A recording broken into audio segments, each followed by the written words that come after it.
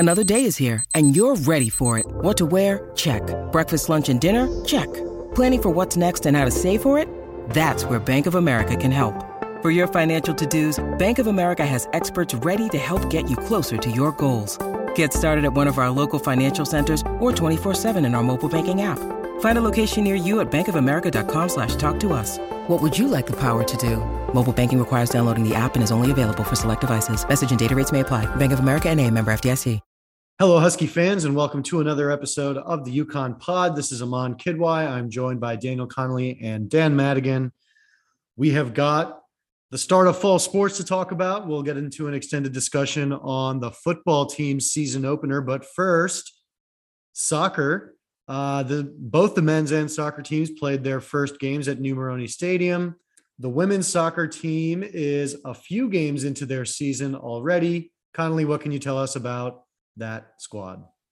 Yeah, so going into the year, we kind of expected it to be somewhere between above a rebuilding year, but below being like a conference title contender. So somewhere around a bridge year. That's kind of how it's played out so far. They're 2-1. Their wins have come over both CCSU and LaSalle at home, neither of whom are exactly top tier opponents. And then they lost 4-1 to BC on the road on Sunday. So they have a very young squad, as always. It hasn't been perfect in any of the games. LaSalle was definitely a lot more dominant of a victory than a 2-1 scoreline.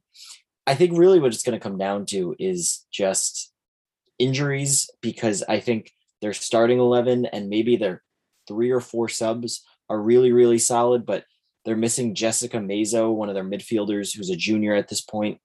They've been a very different team without her, and I think it really showed through against BC when she's not in the midfield helping control play. So if they have everyone out there, I think they're a solid team. I think maybe they're, if not a bubble team, but on the bubble for the bubble of the NCAA tournament. I think they can at least make some noise in the Big East. You're probably not going to see them competing to win the Big East regular season, but maybe if things break right, they might be able to make a run in the Big East tournament.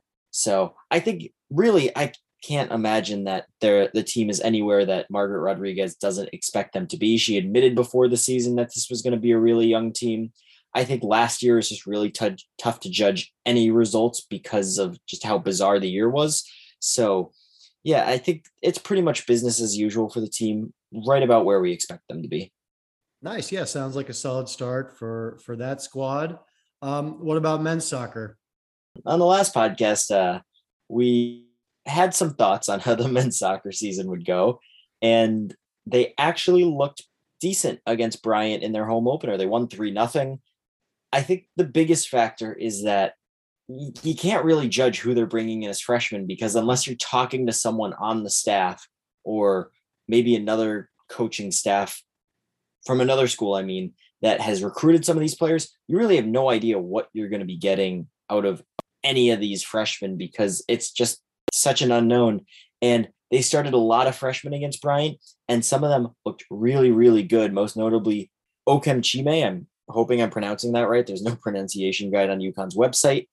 He started at forward, played pretty much the entire game. He's got really good size. He's got really good speed. He scored a goal. And even though they didn't have Felix Metzler, who's really been their best player for the last 3 seasons, he's a senior now, they were good enough to at least beat a team like Bryant. I don't know if the final scoreline is more indicative of Bryant or UConn, but considering we went in with really pretty low expectations, I think you have to be at least somewhat pleasantly surprised. They had a freshman starting at center back, which is a very tough position to just throw someone new in. They had another freshman from France playing a lot of minutes kind of in the midfield. Elsewhere across the roster, you have Moussa Wad, who he hasn't exactly been an experienced player. This is only he's listed as a sophomore. I believe he's a junior at this point. But how much can we really take from one game? I'm not exactly going to say that they're going to be an NCAA tournament team, but maybe they're going to be a little better than expected if they have a very, very talented freshman class, which right now it appears like they might. So I think that's at least promising. And at the very least, it's going to be interesting to see how the next couple games play out, especially as you start to play some tougher opponents. URI is normally a decent team. They're not necessarily, I mean, they're one of those programs that goes back and forth. They notoriously blew a 3-1 lead in the NCAA tournament the last time UConn was there in 2018. Then they've got Monmouth, who I wouldn't be all that worried about, but Yale usually has a pretty good program. And last time there were non-conference games, Yale smoked UConn at Yale. This one's at home. So Dartmouth coming up as well. Dartmouth is always a good team, always sending players to the professional ranks. So we're going to find out quickly what level this team's at. But at the very least, I think they're better than the team last year that only won a single game and never looked particularly promising. So hopefully with Ray back on the sidelines and a freshman class that at least on the surface looks really talented, maybe they can supersede our expectations pretty quickly. Yeah, I mean, I think that's, a 3-0 win is certainly better than what it seemed like we were expecting, even if it is just one game. Nice to look good in your first game. And we also had the return of the Goal Patrol, who showed up 3,000 strong for that match, which is, of course, something that we love to see. Moving on from the sport that the rest of the world calls football to the sport that those of us in America call football, UConn football is back, baby. The Huskies traveled out to California, where they dealt with 100 plus degree heat in Fresno, California, which is a little bit further in state for those of you who may not be familiar with the geography. The Huskies came in as 4-touchdown underdogs. They had not played a game in 637 days. Judging by the score, unfortunately, it does not seem like a whole lot has changed. The Huskies lost 45-0. They were losing 31-0 at the half. Again, first action for this team in a really long time.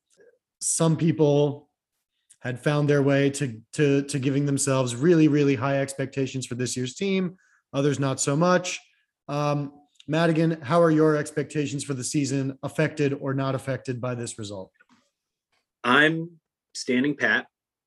I'm not smashing the panic button. I think this game pretty much went exactly how most people or people that didn't project UConn to win 5 or more games, it went about exactly as everyone expected. They got the doors blown off.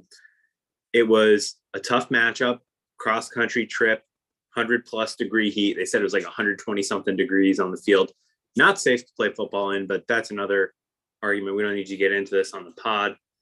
No one expected them to win this game. It would have been encouraging to see some signs of life from the offense, a touchdown or a few sustained drives even.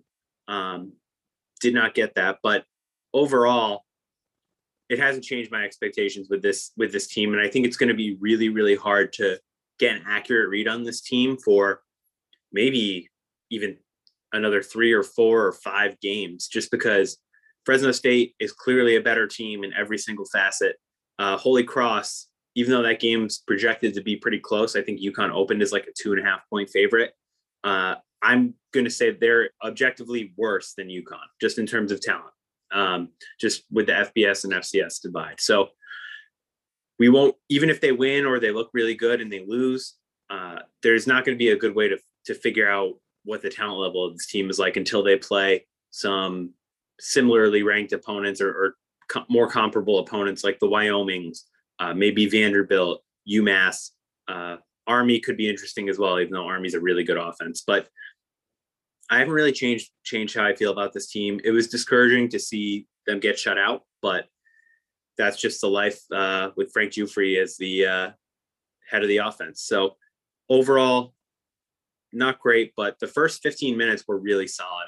I think that's going to get lost in time, understandably, because people probably stopped watching after that scoop and score to kind of end the first quarter there. But for probably 10 or 12 minutes, Amon, I don't know what your thoughts are. They looked really solid. The defense made some stops. The offense wasn't necessarily clicking, but they were successfully moving the ball down the field, getting some first downs. Cam Ross was getting open. Kevin Menzel was finding a few gaps, even with some really shaky run blocking. So there was some stretches of good football in there. They just need to do it for a lot longer than 10 minutes each game. I think with the first quarter, certainly defensively, I think there's a lot to be, enough to be encouraged about. We knew especially that Fresno State was a good offense. Where I'm feeling a little less good is offensively. I don't think Fresno State is supposed to have some great defense. You mentioned the offensive coordinator. I just think in general, we would have liked to see that group look a little bit more put together, get something on the board with the ones and the twos, would have been good. This is an exhibition game. Fresno State had their backups in too late in the game, and UConn still didn't get anything done. That's also a disappointing piece of that to really think about. Quarterback, we looked very rusty at QB. It wasn't just that Zergiadis was making freshman mistakes or anything like that. It was, we're talking about just overthrowing. Any of those longer throws to the outside were not accurate at all. A lot of inaccuracy. I think worth noting for us, just for the purposes of this conversation, we weren't really sure what the situation at quarterback would be going into this game. We thought there might be more of a split than what we saw, I would say, given the fact that Zergiadis played all the way through kind of the halfway point of the fourth quarter.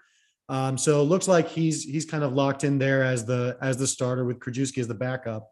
And I think for any fans clamoring for Krajewski, I will just say that that's not going to fix the offense, unless Krajewski is the nickname of two elite offensive linemen who we don't know about. That's not going to change anything who the quarterback is. It can certainly give a team a different dynamic. The coaching staff has clearly decided that Swaggy Z, who, not even sure we can call him that after this 62-yard passing performance this past week, but it seems like they're going with him as the starter. Certainly lots of rust, understandable, first live game action in a very, very long time. That's a unit where, let's put it this way, looking ahead to Holy Cross, I really want to see the defense. The defense should dominate them. The defense should not be able to get run on by Holy Cross, which is what happened in 2017. And look, offensively, they've got to be able to do something against the Holy Cross defense. I think that's, they can't have one of these like 15-13 skate by and win this game kind of thing. They need to look a lot better against Holy Cross.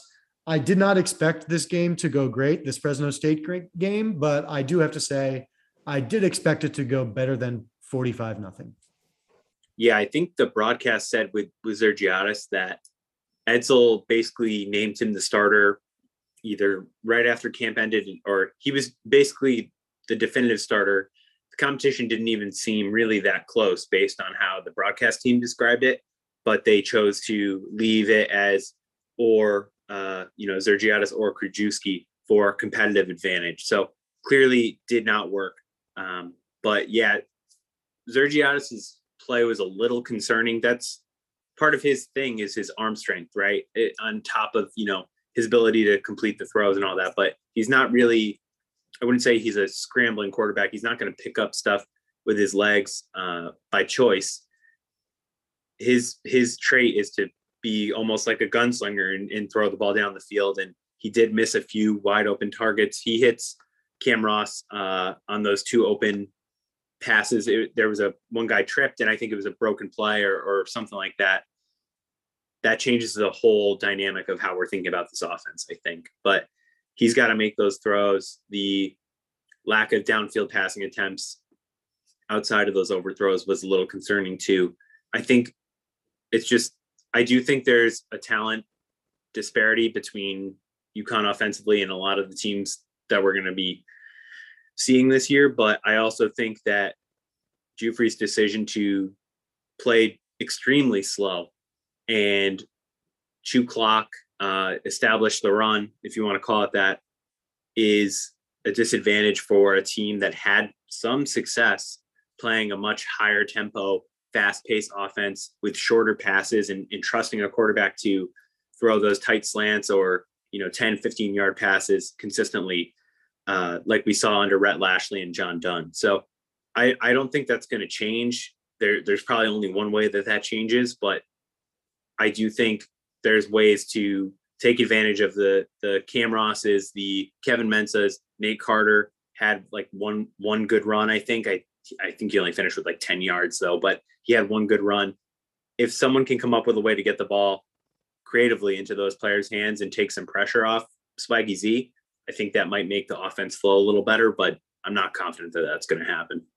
I do like the decision, at least, not to bench Zergiadis in the third quarter or fourth quarter, because what's that really accomplish? You're not coming back when you're down 45-0 when you haven't done anything all game. Why not just give him a chance to see if maybe he can string together a couple good plays and at least try and roll that in the next week? I just don't know what benching him when you know that he's going to be the starter in week 2 is going to accomplish. It's not like Holy Cross in 2017 or I think that was the year where David Pindell couldn't do anything and they benched Bryant Sheriffs and he came back and helped UConn win the game. Winning the game was not even in the question. Maybe if you're playing to put any points on the board, but as Madigan said, it kind of seemed like Zergiadis was the runaway winner. So he's there for a reason. Maybe it was just the bright lights of the first game. Maybe it was the heat really affected him for some reason. I don't know what it is, but at least I like keeping him out there and giving him the chance to work through the mistakes and then immediately naming him the starter for the next week so that there's no quarterback controversy. There's no question.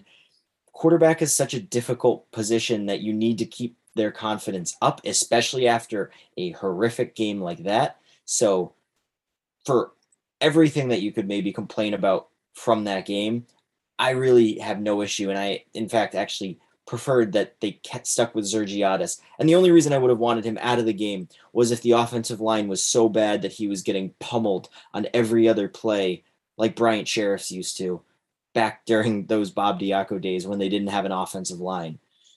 You just got to stick with him. And if it gets really bad against Holy Cross and it's a 7 or 10 point game, then maybe at that point you start thinking about a quarterback change. But I do like the stick-to-itiveness with him. And hopefully this ends up just being a blip on the radar, because if he won the quarterback competition handily, and he continues to play like that, are the backup options really that much better? You'd hope not, but it's a little nerve-wracking. Yeah, and that's kind of my point, which is that it's highly unlikely that Krajewski is some unknown quantity who's going to light the offense on fire if he were to go in. I think that's a great point, though. It does say something that they gave him these kinds of reps in a game that we knew was like an exhibition. I think the heat is worth just briefly discussing. Obviously, these are Connecticut kids, and it was 117 degrees or whatever. Like at kickoff, we were hearing about shoes melting on the field. We were hearing about the referees' mics weren't working. The dehydration tent was filled with people. There were all sorts of weird things going on. This was an 11 a.m. kickoff local time. It does seem like a weird aspect of it. I don't want to make excuses for the team or anything like that, but obviously the heat was also where Fresno State was playing under those conditions. But a lot of factors working against UConn's favor, I think we can certainly say. And I think, the playbook thing, the offensive strategy thing, I feel like we say this kind of stuff every year too. We're just like rehashing 2019 plot lines or whatever, but maybe they're keeping it close, offensively, and they tried to keep the playbook simple in the early goings to make it simple for all the players, but especially their less experienced QB. And so they don't show as much on film. This is highly possible for a game that, they were not expecting to win, that they just tried to run really basic plays and see what happened. But again, we're talking about they had a good first quarter, but then it was 31-0 by halftime. So, that's more like the 2018 or 2019 teams, which we are hopeful to be better than. And I think that's kind of the piece that remains to be seen is like, is this team even better than those teams?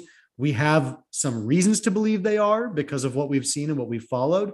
But, they have to prove that. And it's going to be a tough stretch of games. They've got Holy Cross, which we've discussed, not an easy FCS opponent, but Purdue and Army after that. That's going to be two really tough games, followed by Wyoming, like you said, Madigan, which might be the first chance at an evenly matched game. But I think Wyoming is going to be pretty decent, to be honest. And I don't know, but again, to your point, I think at least that'll give us a shot.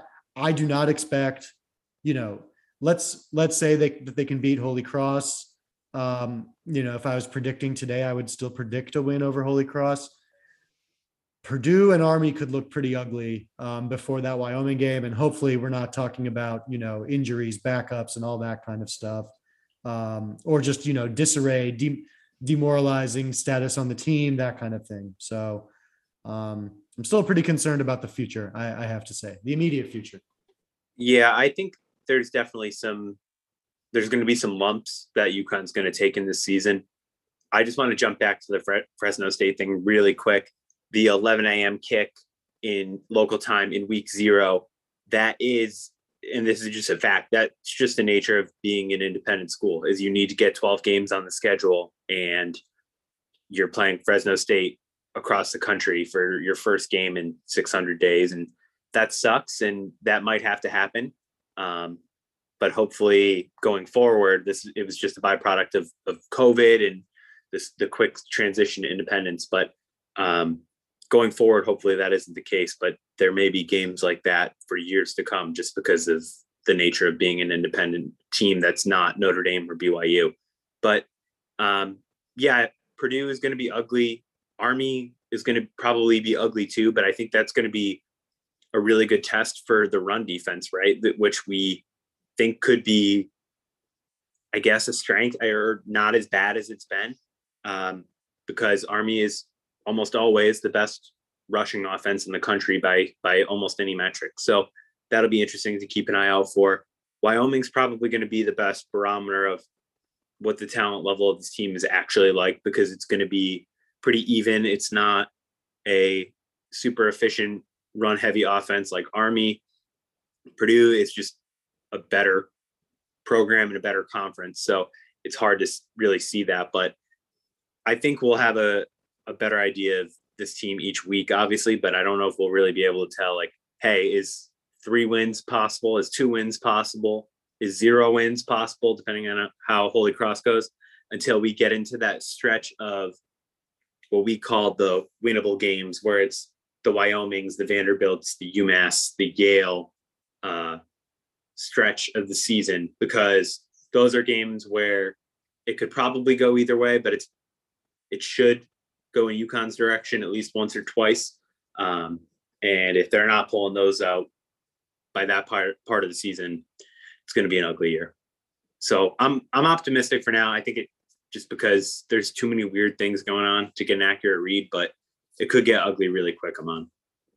Yeah, I think you just have to flush it and move on. You've got Holy Cross is pretty much the perfect bounce back game possible, where, I mean, there's no excuses for not winning this game. For as bad as UConn football has been for the last decade, they've only ever lost to an FCS school once in that span. And this shouldn't be one of UConn football's worst teams. And I think this team has way too much talent to lose to an FCS school. So if that's happening, I don't think it's a talent issue. I think it's probably something else. It's such a low bar that we're saying, oh, can they beat an FCS school? You could have one of the worst FBS teams in the country, and you're still better than, 90% of FCS schools in the country? Like, what's the proper number there? 90%, 85%? Like, probably. Most of them. It depends who, but yeah, I mean, as long as you're not starting a 2 deep that's entirely freshmen and sophomores, you should be able to beat those teams. The biggest advantage you have is the scholarship numbers, right? So it's like, if you have 86 or 85 scholarship players, and I believe FCS is 65, that's really like the difference right there, obviously, and then the caliber of athlete and that kind of thing. But, we all know this. What's the difference between the caliber of athlete that's going to Holy Cross versus, let's not say all of the guys that are going to UConn, but like a chunk of the guys that are going to UConn? it's a slim line, and there's a lot of transition in between. There's a lot of guys who do sign at schools like UConn or other FBS schools, and then they end up being FCS talents at the end of the day. So obviously it's a tough thing to figure out. Yeah, there's been no FCS losses, but there's been lots of FCS close calls in the history, not just Holy Cross. Villanova, Stony Brook, Maine have all challenged UConn in the past in games that were much closer than they should have been. And I believe Holy Cross, it was like, they were down 10 before, as you mentioned, they had to make the switch at quarterback. Hoping they won't fall down 10 to Holy Cross. I think that would be the point where it's like, turn off the TV, shut down the computer, go touch some grass, call your parents, tell them you love them, all that kind of stuff, rather than continuing to watch this team. And I think, there's a piece of this where you have to think about where the fan base is.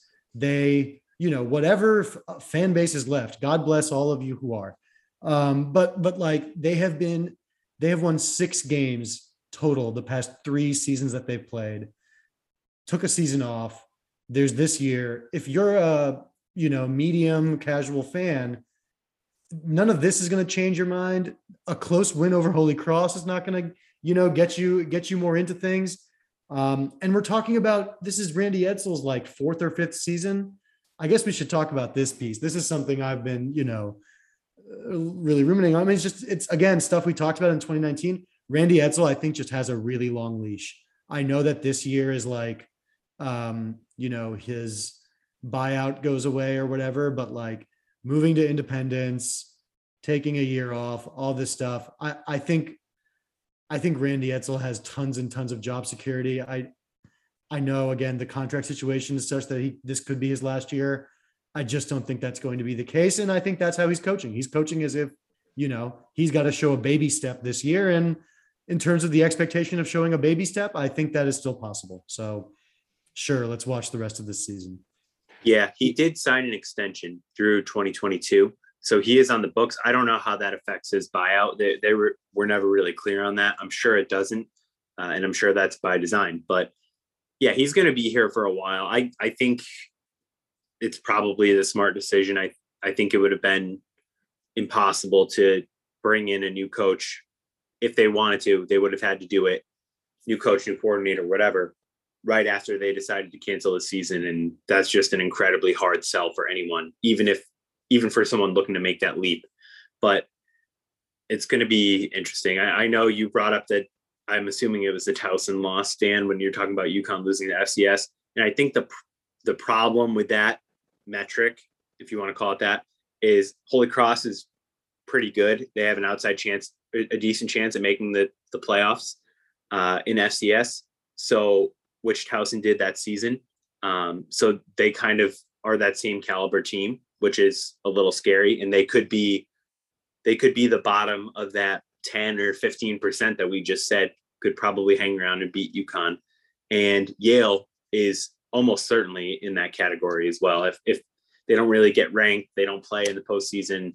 Ivy Leagues are really weird about that stuff, but they would routinely be one of the top 10 or 15 teams in the country at that level if they were ranked every year. So I don't know. It's tough. It's a little depressing to think about, but I think there's enough talent on this roster that they can win those FCS games and win 1 or 2 more.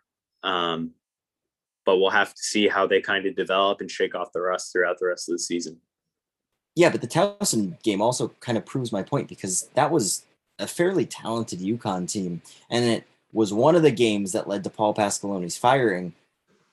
But that team went on and won, 3 games straight to end the season, and won those games pretty convincingly. TJ That team Weeks didn't lose. Yeah, exactly. That team didn't lose to Towson because they weren't good enough. That team lost to Towson because something wasn't right off of the football field. It had nothing to do with the talent level. And Aman, you mentioned that it's not like UConn's out there starting freshmen on every single spot in the 2 deep, but the year that they did that, they still beat an FCS team that was honestly, the URI wasn't that bad. They had a pretty solid quarterback. They had some good receivers. So that was a close game. That was a fun game. That was like one of the best UConn football games ever. Like, just if you throw the level of opponent aside, that game was incredible. Wasn't it like 35-32? Rhode Island had like a juggernaut offensive day. That's embarrassing. That's it's incredibly depressing. But I just remember it being one of the most fun UConn football games that I've watched. Other than the existential dread of, are we going to lose to not only an FCS school but Rhode Island out of all the FCS schools? Yeah. But once we got past that, it was fun. See, but I'm not saying that they should be blowing out Holy Cross. I'm not even saying that they should be winning by more than a possession. I'm just saying that they need to do whatever possible to beat Holy Cross. That is the only standard that I have, and I really don't think that is asking too much, or it's dramatic to say that they have to do that. I don't think there can be any excuses if they do that, because if they don't do that, and I think it'll come right back to the same point as Towson, where they didn't lose to Towson because of a talent issue or because of what was on the field. It was because there was a larger issue, and obviously that changed when Paul Pasqualoni got fired. It briefly got better, and then Bob Diaco came along. We know the story from there. So if they're losing to Holy Cross, then I don't think it's an issue of talent. I think it's an issue of something else, because you just can't be losing to Holy Cross. You can't do it. And that feels like a hot take to say when it really shouldn't be. It is just the lowest bar that we've set, and we expect so very little, and we're not even sure that they can do that. Kind of original point at the beginning is spot on, in the sense that, if you were expecting UConn to be a 3-ish win team, not much changes, especially after a glorified exhibition under challenging conditions, blah, blah, blah, as we have discussed at length. So, we'll certainly give them a shot. We will keep an eye out for Holy Cross this weekend. It's a noon kickoff. It will be televised on CBS Sports, thanks to our wonderful television partners. The Huskies have opened as a 2.5 point favorite. We shall see. Yeah, and credit to all the people during our football prediction week of content. There was more than a few people in our mentions across all the social networks that said UConn could win 4 or 5, or I think someone said 6 games. Maybe I'm wrong, but credit to you. You guys are the core of the fan base, and it's good to see some positivity for this upcoming season. So we'll see how it shakes out, but it's good to know that there's still a core of UConn fans that believe in Etzel and believe that this team can do some big things this year. However, yes, credit to you for your love of the program and for still watching, but you hopefully, if you're in the camp of they should win 5 or 6, that's where this past Saturday should have changed your mind about that. Hopefully. Yes. Pretty conclusively. Otherwise, yeah, that's where you end up really pissed off about this Saturday's result. If you were expecting, that the 2-year break would cause some magical growth on the team, and lead to a surprising 5 or 6 win season, I think you maybe have just been reading too many Randy Edsall or Hartford Current quotes or something like that. But think about all the time they had to prepare for Fresno State. Yeah, 600 days of watching Fresno State film to know all of their tendencies and weaknesses and strengths, and That's still they could not do anything. Definitely what they did. I know, it's crazy. It's crazy that they spent 600 days preparing for Fresno State and still could not cop the job. But yeah, I think back to just the conversation about Randy Edsall's job security. I mean, I think it's really, really clear that he has, through this year and next year, unless he wins 0 games this year, which, again, 2 FCS opponents, better not happen. Unless he wins 0 games this year, I think he's going to stick around after this season. And it's a bad time to make a change right now. That part is unfortunately true. I think in some respects, there's no good time to make a change when you're talking about a buyout and you're an athletic department that's cash strapped and all that. But, for those people who are saying that the head coach should lose his job, that may or may not be true, but he definitely is not going to. And I think he's got until the end of next season, the 2022 season, to kind of prove something. And, this year he's got to he and the program and the team has got to show something. That still can happen. There's still this key stretch of the season later. And if we are to just assume that they are prepping for that to look good again, the games where they have the best chance, that's the best that we can hope for, I guess, at this point of the season. Yeah, I agree, Amon. I think his job is pretty safe. And I think that if they do end up making a change at one or two or multiple coaching positions below him, like at the coordinator level, I think he honestly could even get more time. He would, due to all the weird circumstances that have happened just in 2019, in terms of moving to FBS independent, COVID, everything else is going on. I do think it's fair to give him at least this season and probably next season and see how things shake out and then make a move.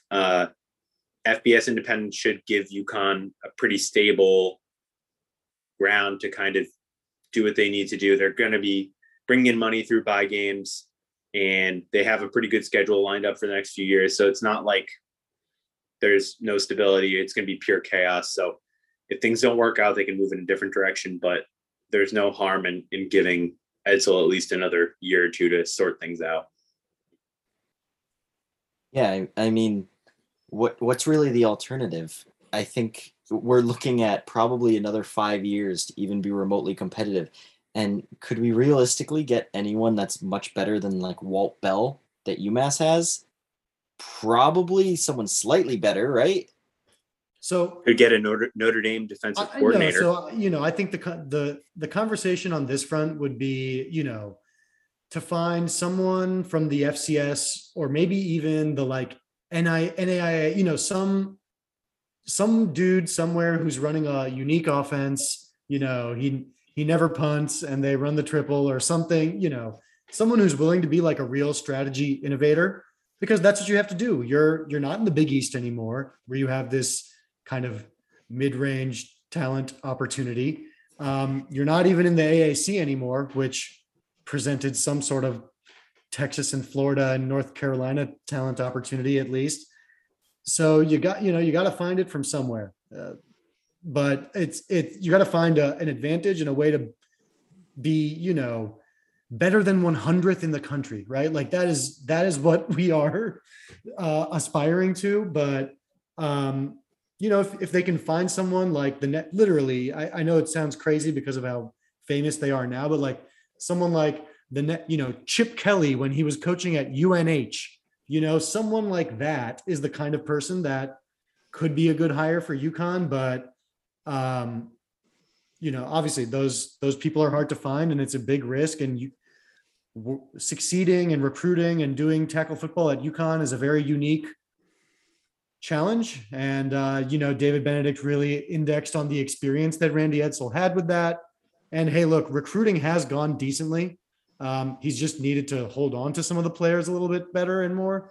We'll see how that piece plays out with his own recruits, which was kind of an excuse from the past years, but that's the alternative. I don't think they can do it. I don't think it's like Walt Bell or some other, high level FBS guy who's going to come in here and want to be like here for 3 years and do well and get hired away. Like UConn doesn't offer that infrastructure, for you. That's at Cincinnati. That's at UCF. That's at those schools that are in talent hotbeds, that have lots of institutional buy-in where you can kind of just come in and plug and play and, you're inheriting Scott Frost's 11-win team or whatever, right? And it's a pretty good situation. UConn is not that. UConn does not offer that. I do appreciate that Randy Edsel is clearly in it for the long haul, right? He's not gunning for any other job anymore. And so, that piece certainly works in his favor. I will just say one more thing though, is that it's been really hard just how much they are so bad and kind of like, like national reporters, like making fun of UConn and like all that kind of stuff. It's just it's a tough feeling because it's been going on now rightfully for like 3 or 4 years, and you'd love to see the program not be an embarrassment. Yeah. And the thing with that is when UConn transitioned to FBS, out of FCS, they weren't great for the first season or two, but they really were never this bad, right? I mean, I don't know that I can't totally remember for sure. That's correct. But they were pretty much at least average, and then honestly, really good for a brand new program right away. So for them to take this dive or to have this stretch, the dark ages, hopefully, of UConn football, hopefully this is the darkest age, to have this 10 or 20 years, almost 20 years after making the jump is really discouraging. If this happened in 2002 or 2003 or whatever, this would just be cost of doing business for making the jump to the next level, and nobody cares. But I think that's some of it too, is that UConn has been at this level for a while now, for a good chunk of people's lives. And for them to just continuously be this bad while programs in the Northeast other programs in the Northeast at various levels are having success on the gridiron is frustrating, and it is embarrassing. I do think in a weird way, it's like, if you subscribe to the all news is good news or all exposure is good exposure, UConn football's name is out there. It's national news, but it's right. Never good, and it's always a joke. But I don't know. National writers are keeping tabs on UConn football, and if things start to go in the right direction, it could maybe get a little more interesting. But I agree, man.